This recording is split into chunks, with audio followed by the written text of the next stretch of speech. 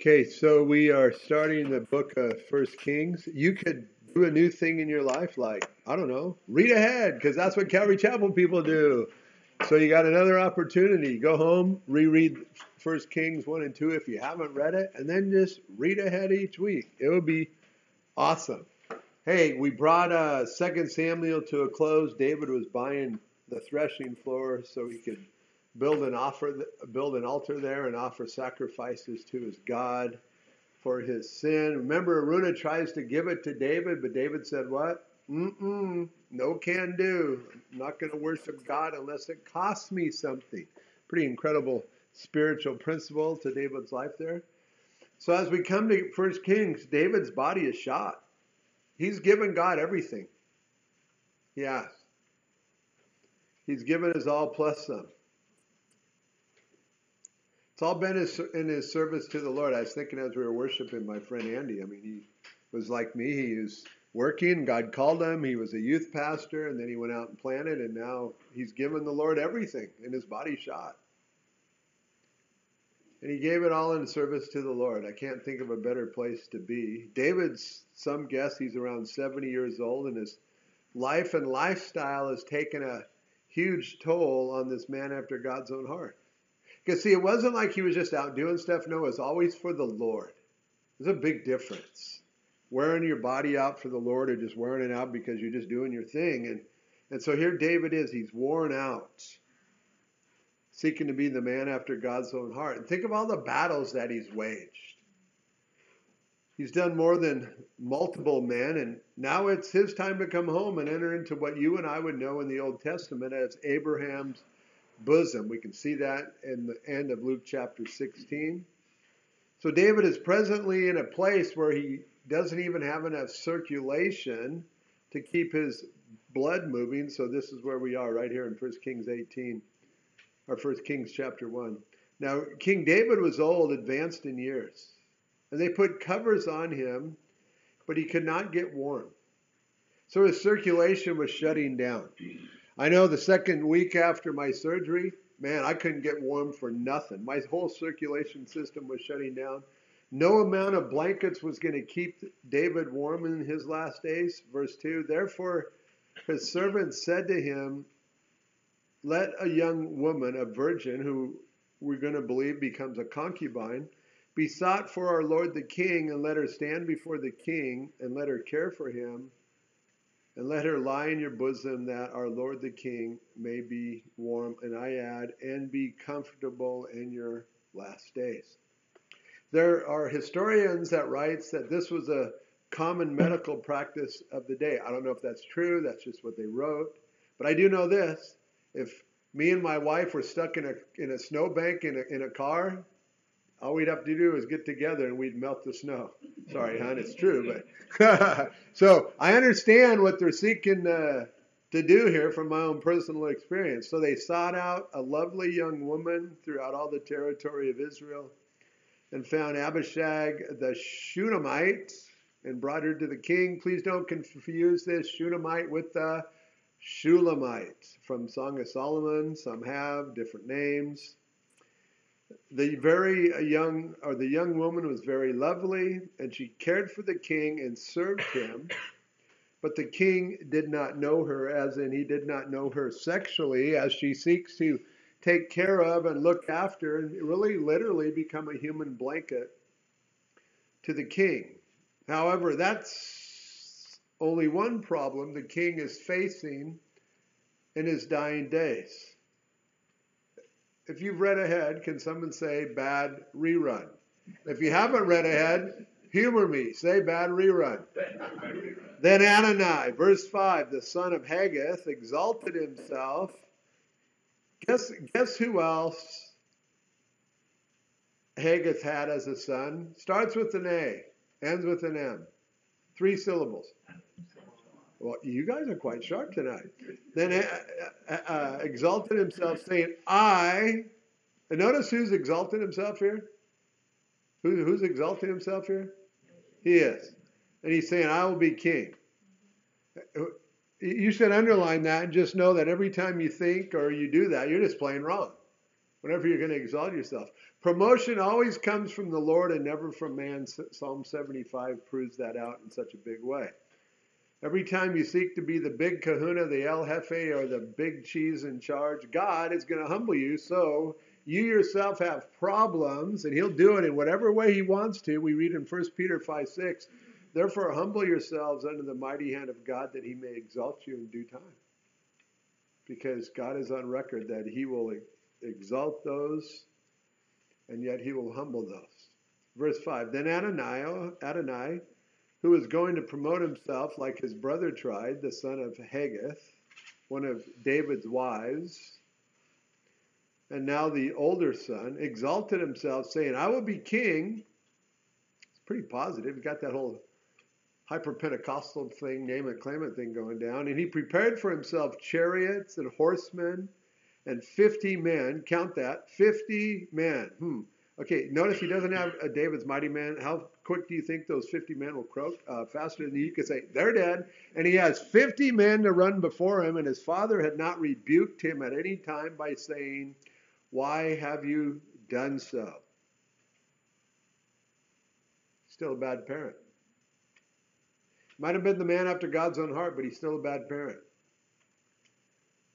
Adonai was also very good looking. His mother had borne him after Absalom. So her and David make good looking babies with traitor hearts and self-seeking in them. And I don't know, maybe the mom here is just big into self-esteem. Maybe, you're going to be the king someday. You are so good looking. Wow. And that's certainly the fruit of self-love, where life is just all about me.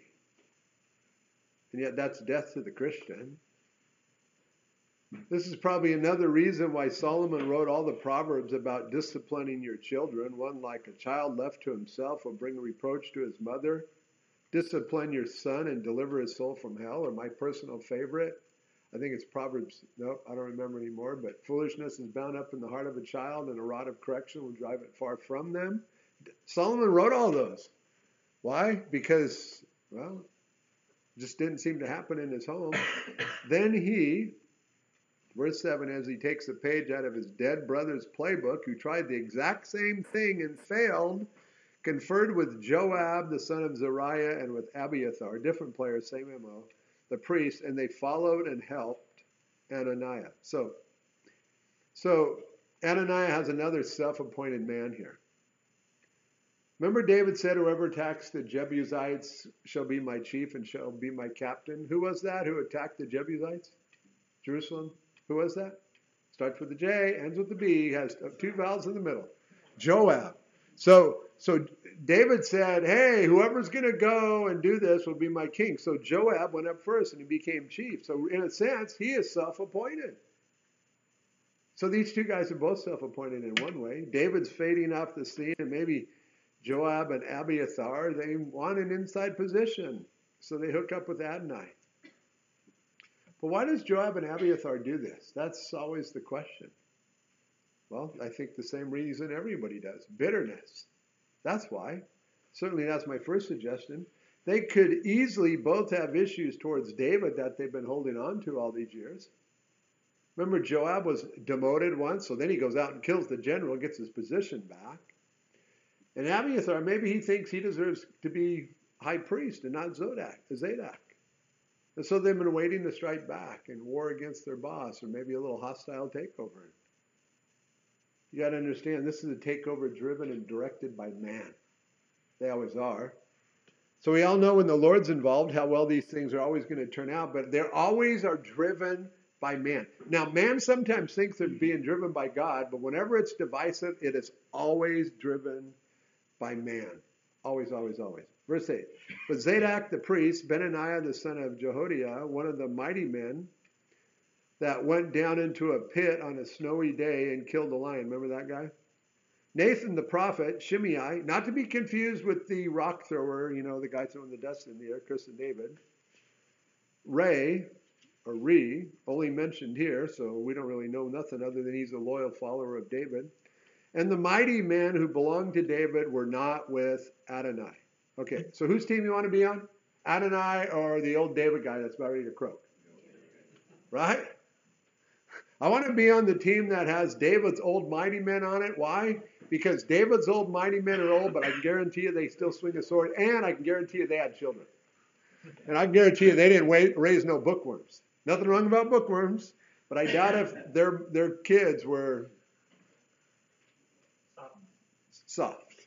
So on Team A, you have Adonai and 2 men wanting to make a name for themselves or wanting to get even, and 50 men running before them.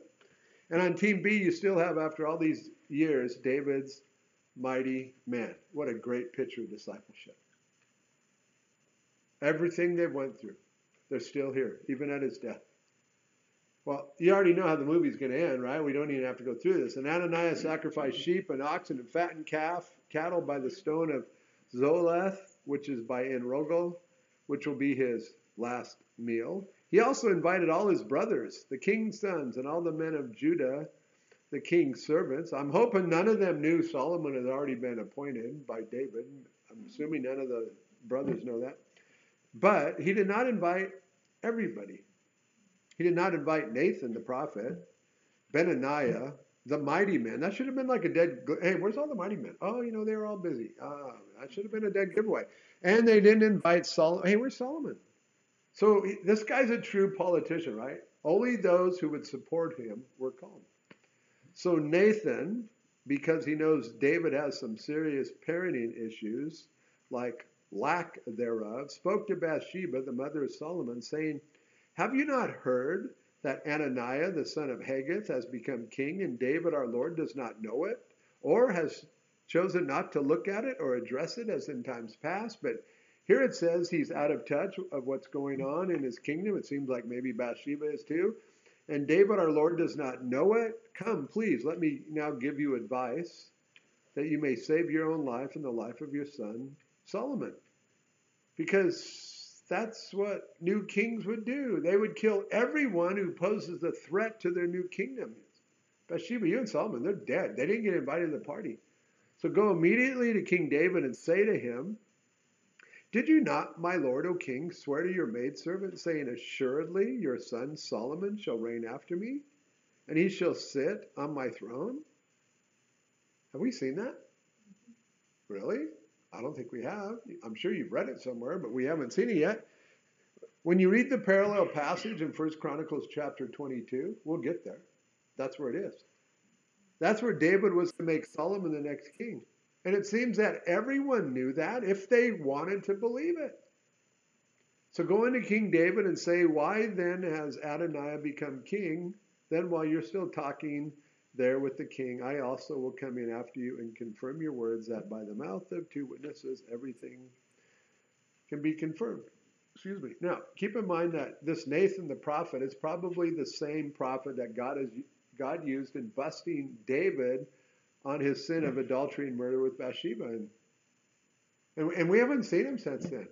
I'm sure he's always been loyal to David, but we haven't seen him. And maybe the man of God is resorting to this crazy move because the way the King David was towards his sons. I don't know. We've seen that when it comes to his son, he's very slow to move, or he never moved. And maybe Nathan is being directed by God here, or maybe he just knows how David is towards his son, and he's seeking to save the right lives, because the right lives are God's lives. Because see, Nathan knows what the Lord spoke earlier about who's going to be king. Certainly, if you've read ahead, this incredible picture of second chances and the grace of God is going to bring forth 2 of Bathsheba's sons that the Messiah will come into the world by, both by genealogies, one in Matthew, Joseph's line, through Solomon. So certainly he needs to stay alive. And in the Gospel of Luke, Matthew's line through Nathan, the son of Bathsheba. So he needs to stay alive. So Bathsheba and her sons need to stay alive. So if we step back and look into the spiritual world, we can see the devil is behind all of this, seeking to stop the Messiah from coming into the world, if you peel it back and look in. So Bathsheba went into the chamber to the king. Now the king was very old, and Abishag the Shunammite was serving the king, seeking to keep him warm. But really also showing us the king needed trusted people like Nathan and others around him, that were on his team. And Bathsheba bowed and did homage to the king. Then the king said, what is your wish? Then she said to him, "My lord, you swore by the Lord your God to your maidservant. Assuredly, we saw that. We will see that in 1 Chronicles 22. Chronologically, it's already happened. Then she said to him, My lord, you swore by the Lord your God to your maidservant, saying, Assuredly, Solomon your son shall reign after me, and he shall sit on my throne. So now look, Adonai has become king."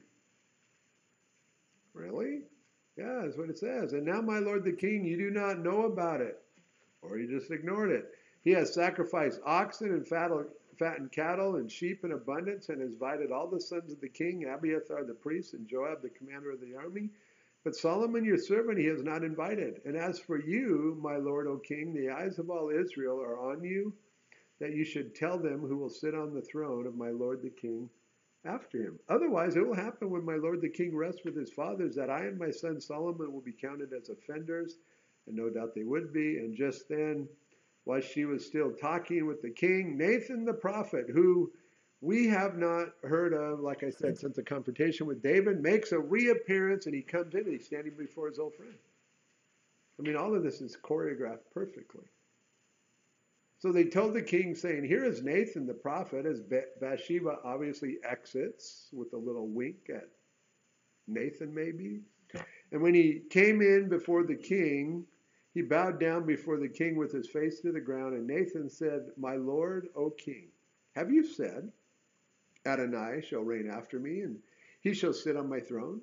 For he has gone down today and has sacrificed oxen and fattened cattle and sheep in abundance, and he has invited all the king's sons, all of them." So maybe Nathan was invited. "And the commanders of the army and Abiathar the priest, and look, they are eating and drinking before him. And they say, long live King Adonai." Of course, he's not going to make it through the day.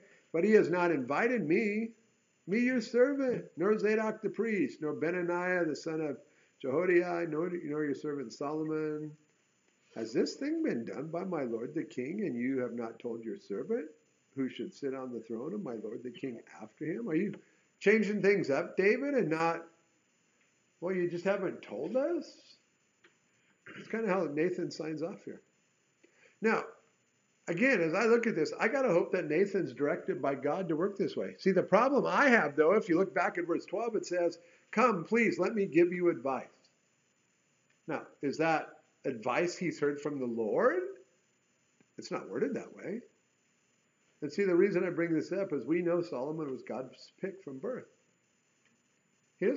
God doesn't need man's help. If you remember back when he was born, David named him Solomon, and it says the Lord loved you. You can go back and check it out. God also sent word by the hand of Nathan the prophet to call his name Jedediah, which means beloved of God. And we'll also see, because I want you to turn to it right now, to spin ahead, 1 Chronicles chapter 22, you're going to see this. Way before David is old and in need of Abishag, in 1 Chronicles 22, verse 7, we will find the following here. You guys got it?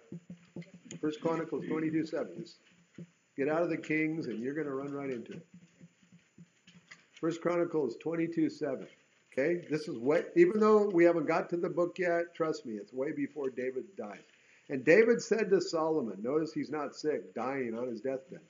"And David said to Solomon, my son, as for me, it was in my mind to build a house to the name of the Lord my God. But the word of the Lord came to me, saying, You have shed much blood and have made great wars. You shall not build a house for my name, because you have shed much blood on the earth in my sight. Behold, a son shall be born to you, who shall be a man of rest, and I'll give him rest from all his enemies all around.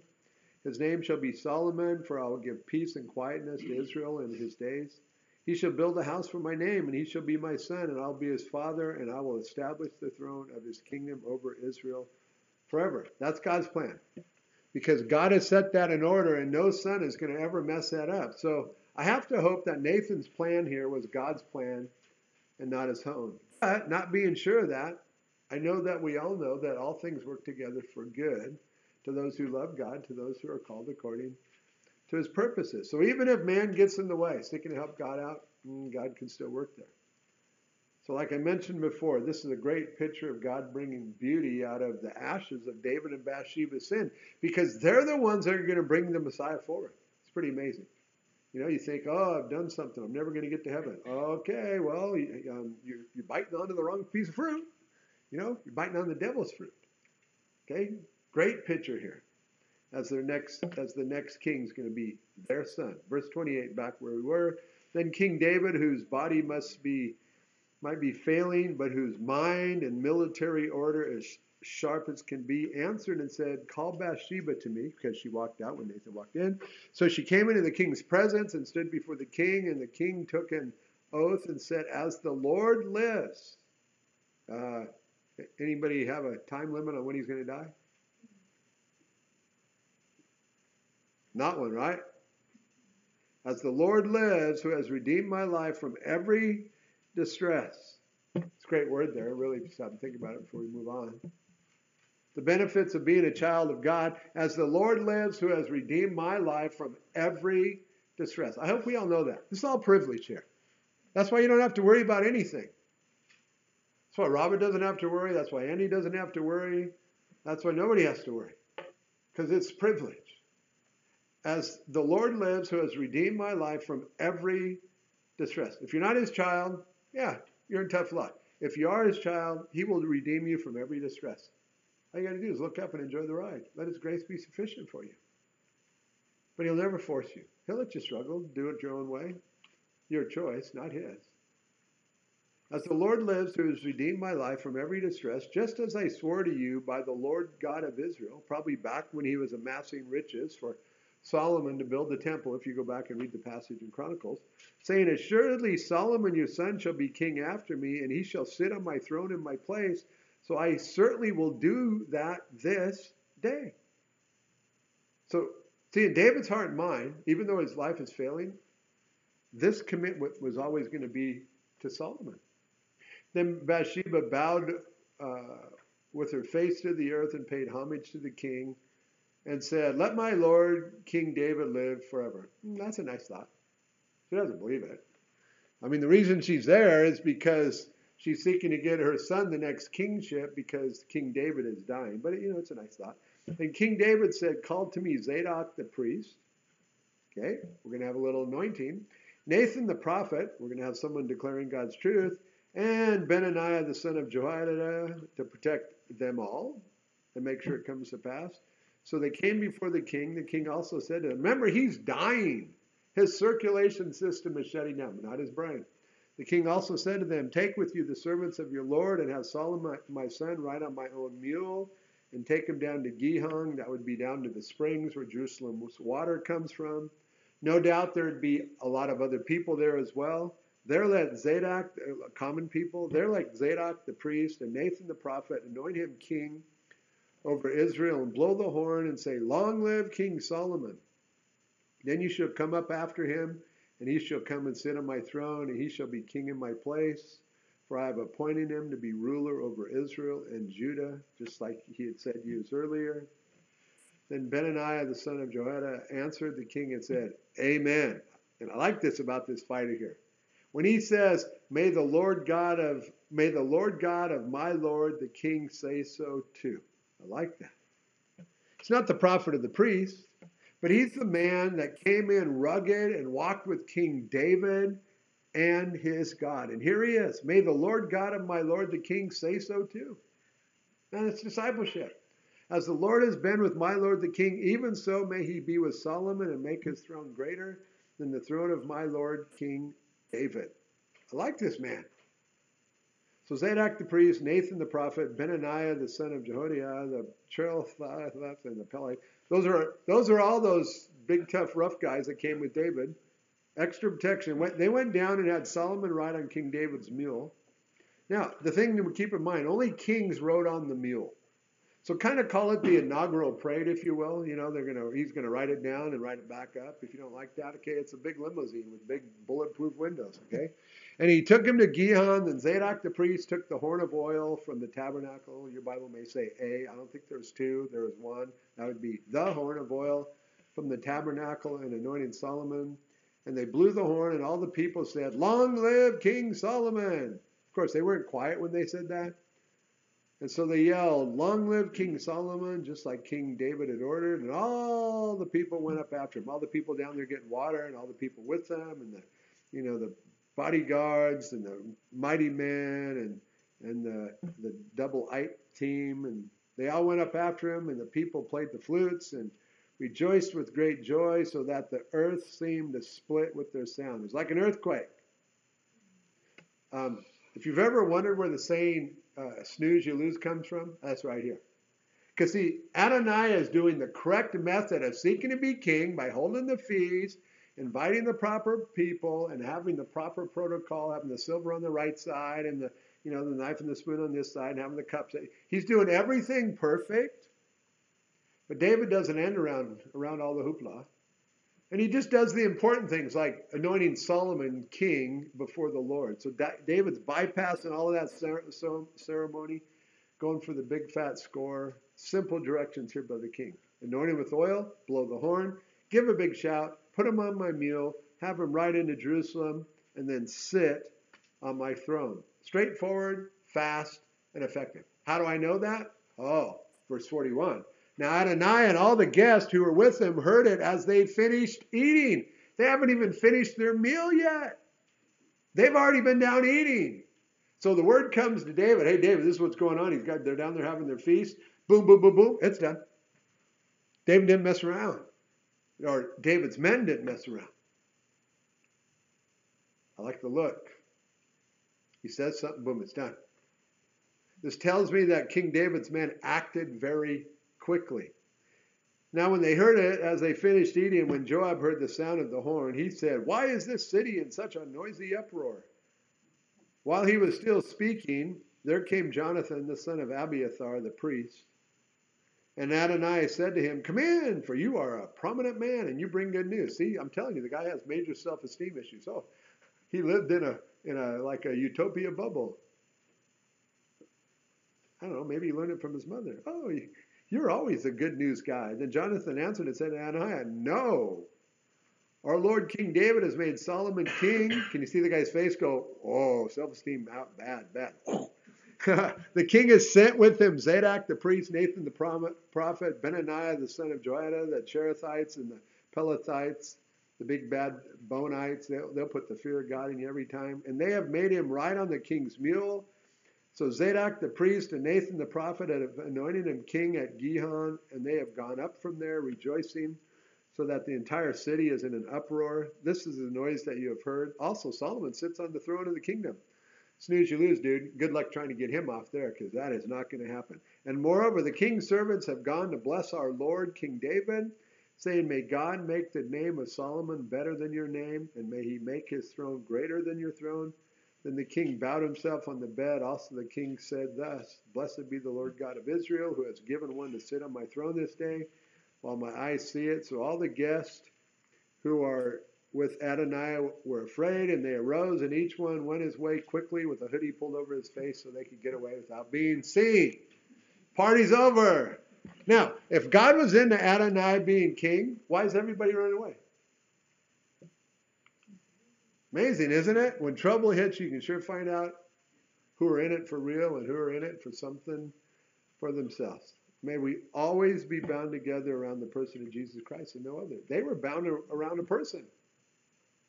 A lot of church junk happens when people bind themselves around people. Okay, remember Adonai back in verse 5 exalted himself? I suggest to you that everybody else that was at this party was not there because God had put him there, but were there because they were hoping to get a piece of the pie. They were hoping for a chance to be on the winning team.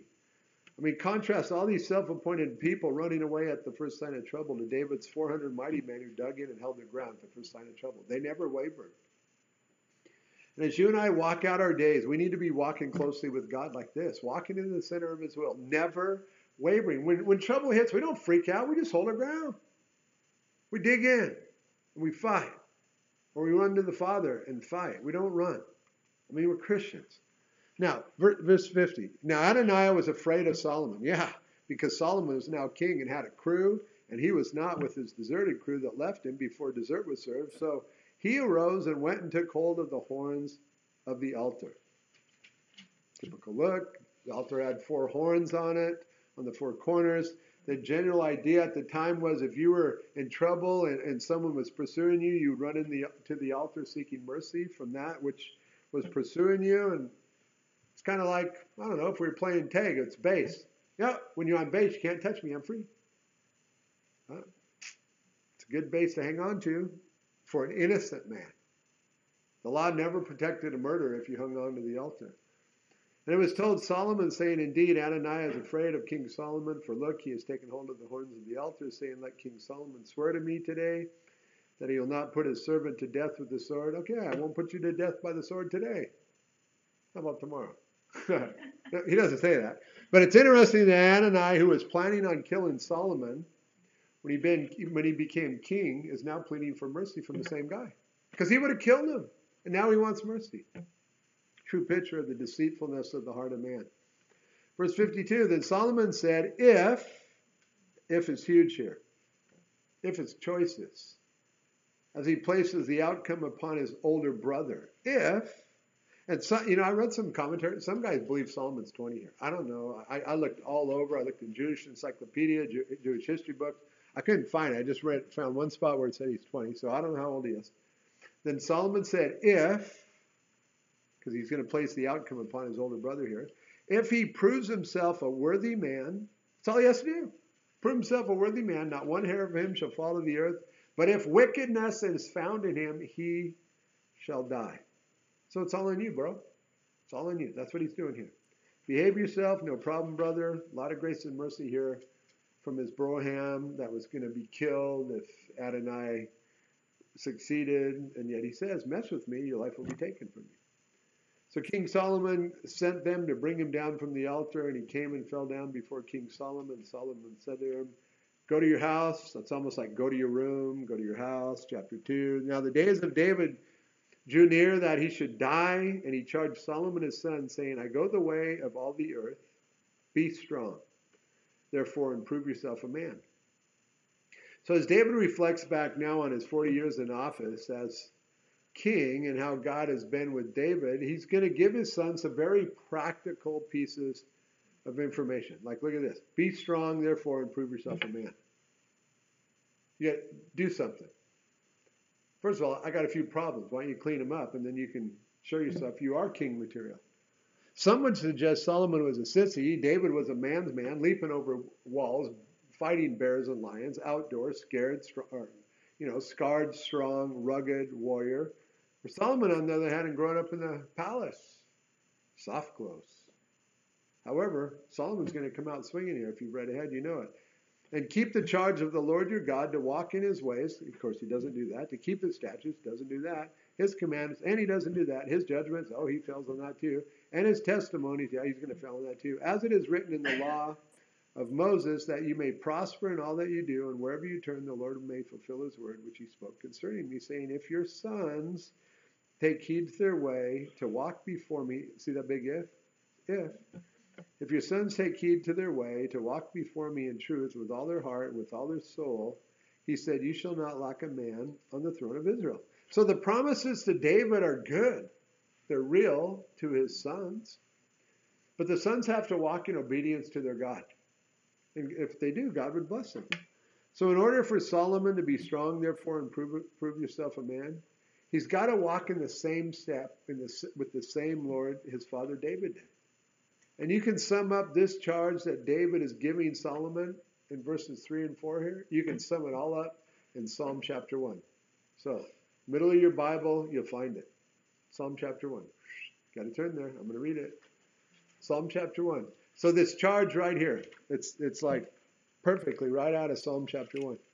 So this is what David writes here in Psalm 1. Blessed is the man who walks not in the counsel of the ungodly. Listen to it. It's ungodly.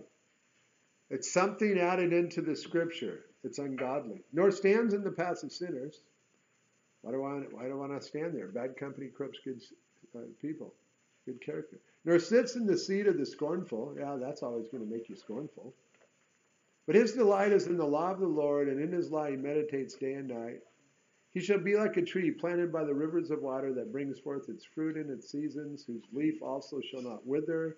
And whatever he does, he shall prosper. The ungodly, they're not so. They're like chaff, which the wind drives away. Therefore the ungodly shall not stand in the judgment, nor sinners in the congregation of the righteous. For the Lord knows the way of the righteous, but the way of the ungodly shall perish. Simply put, keep God's word and God will keep you. And that's what Solomon has to do here. That's all he has to do. But, and this works for us today. Hey, keep God's word and God's will keep you. And so he says here back in 1 Kings chapter 2, verse 5, moreover, you know also what Joab the son of Zeruiah did to me, and what he did to Abner the son of Ner, and Amasa the son of Jether, whom he killed. He kill anybody else? Comes to mind?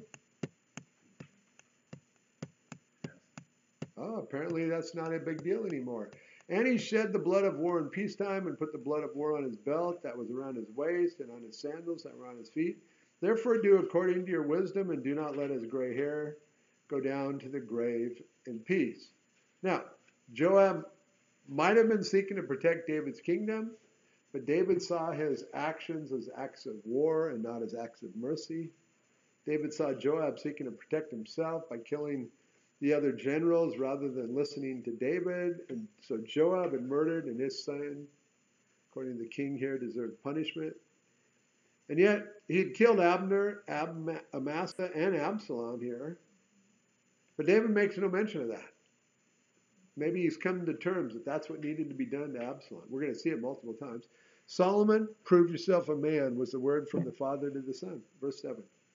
But show kindness to the sons of Barzillai the Gileadite.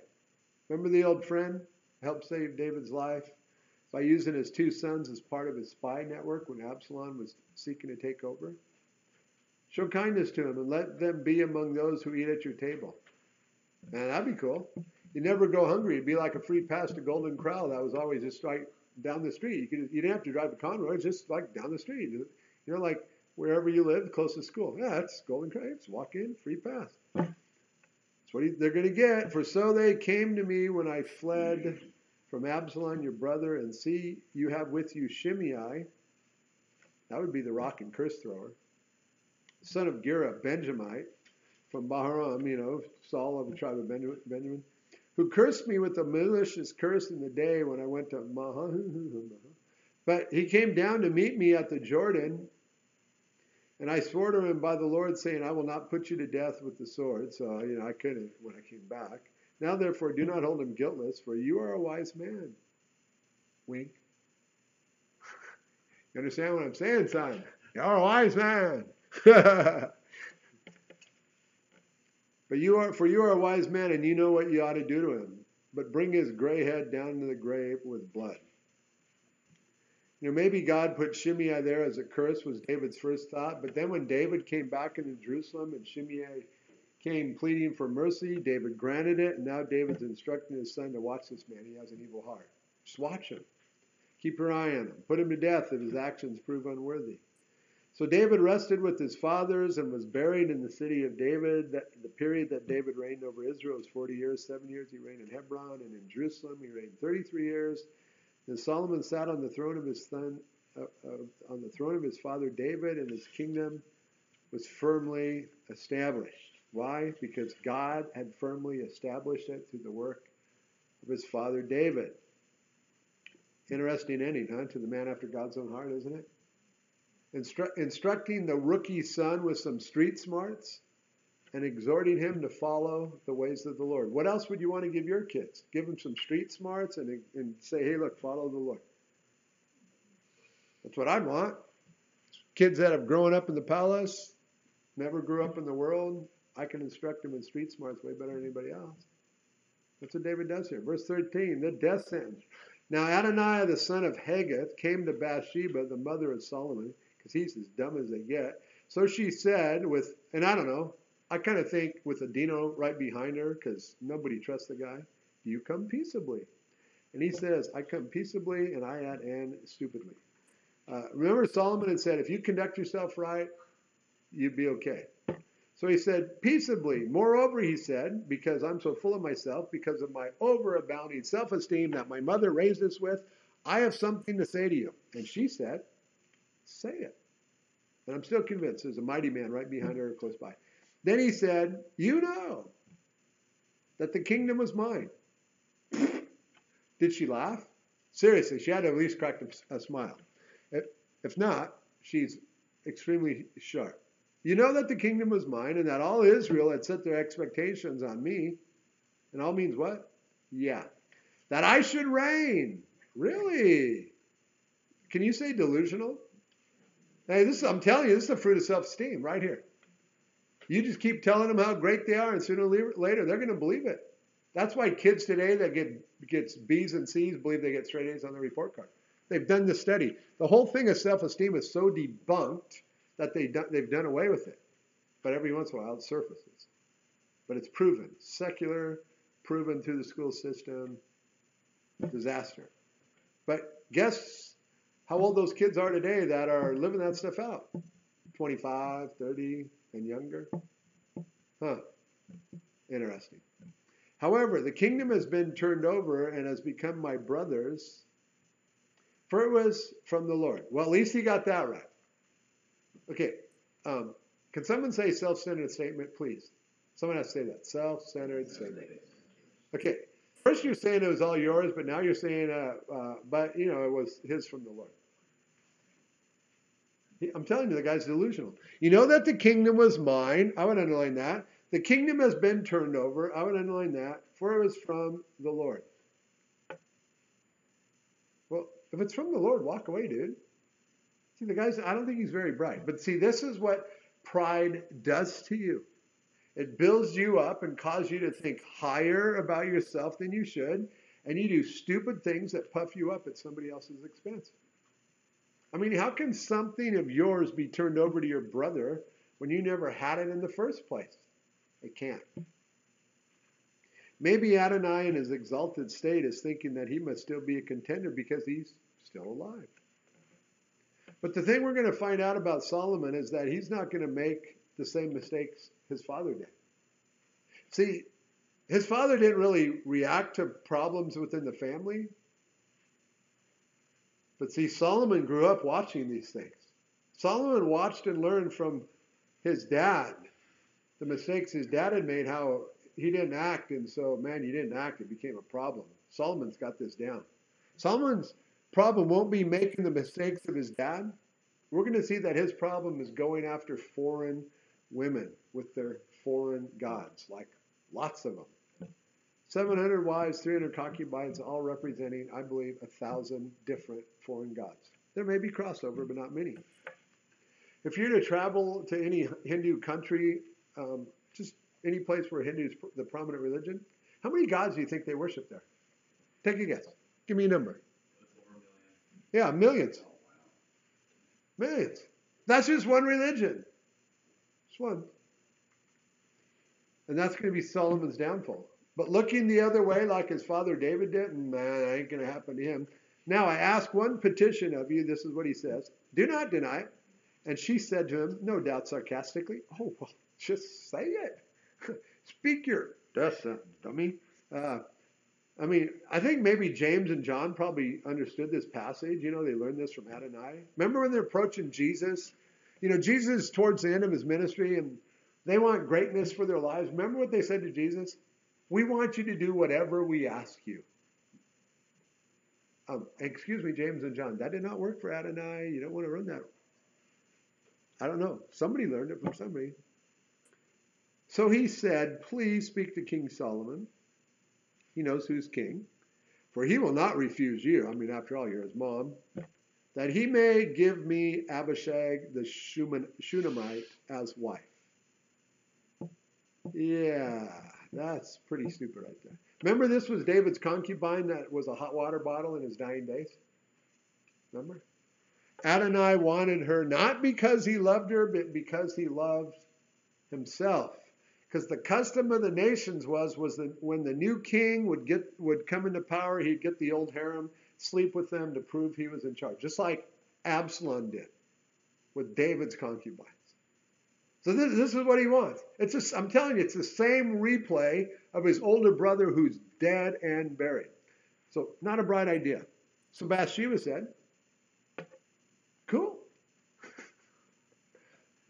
Very well. I will speak for you to the king. This is one of those videos I want to see in heaven. Like, just, Because I don't think it's, okay. I don't think Bathsheba was like totally clueless there. I think she's totally keyed in on what's going on here. I think she knows what's going to happen.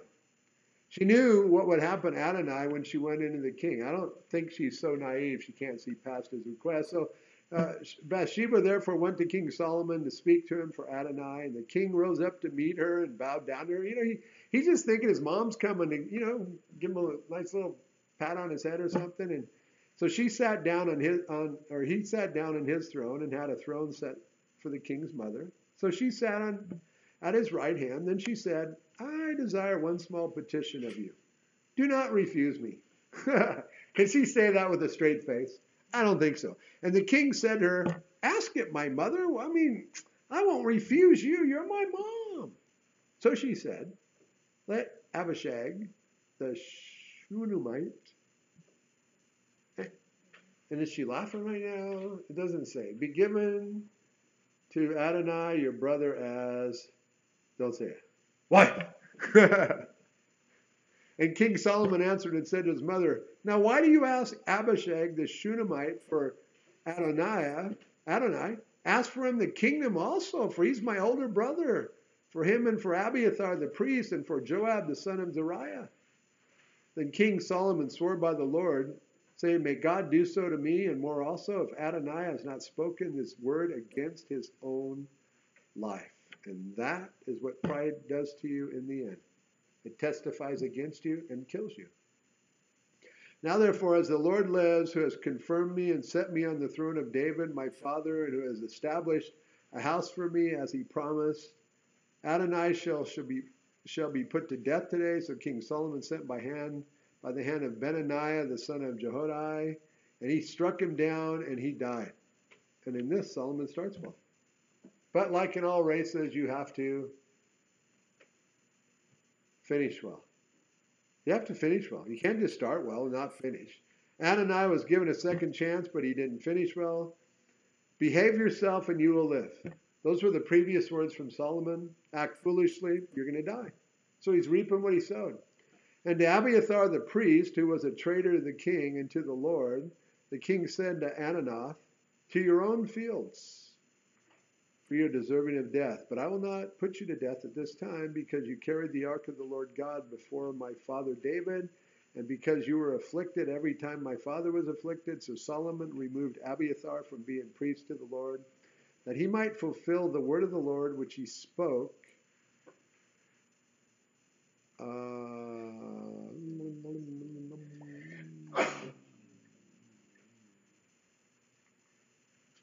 That he spoke concerning the house of Eli at Shiloh. Remember that? Back in 1 Samuel, the word of the Lord came to Eli and said, hey, why do you honor your sons more than you honor me? Remember that? Eli wasn't disciplining his sons. He was watching them rip off the people when they brought their sacrifices, and thus they were acting as God's priests. They were abusing the people and abusing the ministry. And God told Eli, you will never have a son sit on as high priest. Eventually, they're all going to be wiped out. Well, that day's today. If you think back to 1 Samuel 2:31, this is how it reads. Behold, the days are coming that I'll cut off your arm and the arm of your father's house, so there will not be an old man in your house. That's today. Not because of God's word to Eli, but because Abiathar had aligned himself up with Adonai and not with Solomon, and in doing so, this has fulfilled God's prophecy. And so, as Adonai comes and sets this whole ball in motion, we don't know how long it's been since David died, but Solomon just is on a total cleaning house right here. The news came to Joab. For Joab had defected Adonai, though he had not defected Absalom. So Joab fled to the tabernacle of the Lord, worked for Adonai, and took hold of the horns of the altar. It's kind of hard to pull a sword and defend yourself when you're holding on to the horns of the altar. So he's got to be thinking, man, it worked for Adonai, it's going to work for me. You know, he's trying to get to base in his game of tag here, but the problem is this whole deal, like I said, was never set out to work for a guilty man. And King Solomon was told, Joab has fled to the tabernacle of the Lord. There he is by the altar. Then Solomon sent Benaniah, the son of Jehoiada, saying, go, strike him down. So Benaniah went to the tabernacle of the Lord and said to him, thus says the king, come out. And he said, no. but I will die here. And Benaiah brought back word to the king, saying, Thus says Joab, and thus he answered me. Then the king said to him, give him what he wants. Strike him down and bury him, that you may take away from me and from the house of my father the innocent blood which Joab shed. So the Lord will return his blood on his head, because he struck down 2 men more righteous and better than he. Notice Absalom's missing. And killed them with the sword. Abner the son of Ner, the commander of the army of Israel, and Amasa the son of Jether, the commander of the army of Judah, though my father David did not know it. Again, no mention of Absalom, as everybody's realizing that it was a hostile takeover. Their blood shall therefore return upon the head of Joab and upon the head of his descendants forever. But upon David and his descendants, upon his house and on his throne, there shall be peace forever from the Lord. I add, if you walk and obey the ways of the Lord, Solomon, and all other kings. So Benaiah the son of Jehoiada went up and struck and killed him, and he was buried in his own house in the wilderness.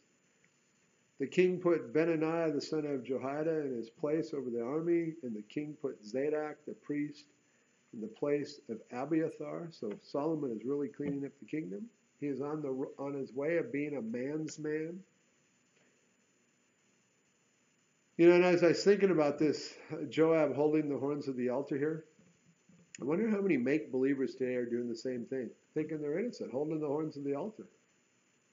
When in reality, they've never turned to Jesus as the Lord of their lives. See, Joab thought he was okay, but he's hacked down and put to death. And yet, the only assurance that you and I have that we're saved is if Jesus is the Lord of our lives. That's what it says in the Bible. You know, me and Tony were talking about this a few days ago. There isn't anything in there about a prayer. It says, if you confess with your mouth Jesus is Lord, if you confess with your mouth the Lord Jesus and believe in your heart that God raised him from the dead, you'll be saved. That's where it says you'll be saved. Lordship. For with the heart one believes unto righteousness, and with the mouth confession is made in salvation. He's my Lord. It's spoken. Okay, show me. Because James says faith without works is dead. For the scripture says, whoever believes on him will not be put to shame. Yeah, I believe on him, and thus I declare him as Lord. That's what it says. And I wonder how many false believers are holding on to the horns of the altar today thinking somehow they're in good shape. The Laodiceans thought that. Then the king sent and called for Shimei and said to him, build yourself a house in Jerusalem and dwell there. Pretty simple instructions. And do not go out from there anywhere. Don't go anywhere out of Jerusalem, for it shall be on the day you go out and cross the brook Kidron. That's he's got to go through it to get out. On the day you cross the brook Kidron, know for certain you'll surely die. Your blood shall be on your head. Very straightforward. And Shimei said to the king, the saying is good, as my lord the king has said, so your servant will do. So Shimei dwelt in Jerusalem. How many days? Many days. You already know something bad's going to happen, right? You don't even have to have read ahead. So he puts him under house arrest. Remember his dad had told him to keep an eye on this guy? Solomon must have decided because, hey, I'm going to put this man close by so he can keep an eye on him. I also think this is a good picture of Solomon extending mercy to Shimei. Too bad Shimei doesn't extend the same mercy to his runaway slaves. Now it happened at the end of 3 years that 2 slaves of Shimei ran away to Achish, the son of Maacah, the king of Gath. And they told Shimei, saying, look, your slaves are in Gath. So Shimei rose, saddled his donkey. I guess he decided it was time to die, and went to Achish at Gath to seek his slaves. And Shimei went and brought his slaves from Gath, who are going to be free really quickly. And Solomon was told that Shimei had gone from Jerusalem to Gath and had come back. And the king sent and called for Shimei and said to him, Shimei walks in. It's like, yeah, no big deal, because he has short-term memory loss. Did I not make you swear by the Lord and warn you, saying, know for certain that on the day you go out and travel anywhere, you shall surely die? Oh. And you said to me, wow, the word I heard from you is good. Why then have you not kept the oath of the Lord and the commandment that I gave you? As Solomon is going to put him to death for breaking an oath. Notice, to the Lord. That's what it says.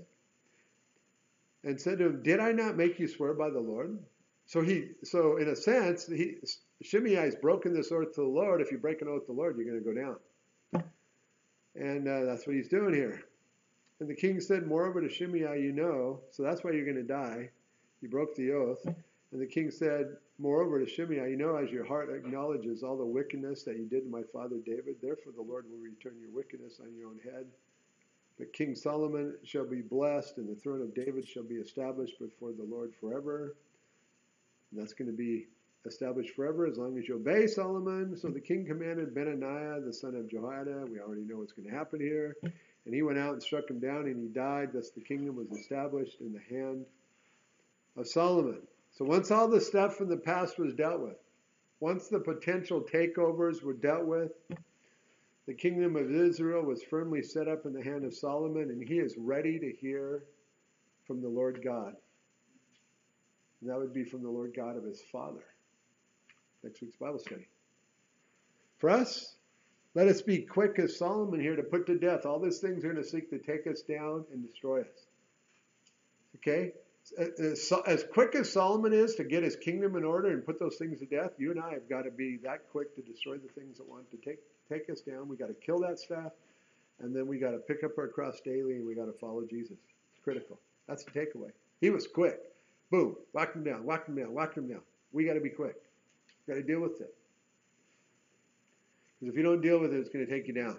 It'll seek to kill you. And then we pick up our cross and we follow. Father, we're thankful for all that you want to do in our lives. Lord, we want to be, Lord, those who are seeking to follow after you. Lord, we certainly want to be like David, who finishes well. Lord, who literally gave his entire being, Lord, for your kingdom from a young age. That his body was wasted because he served you.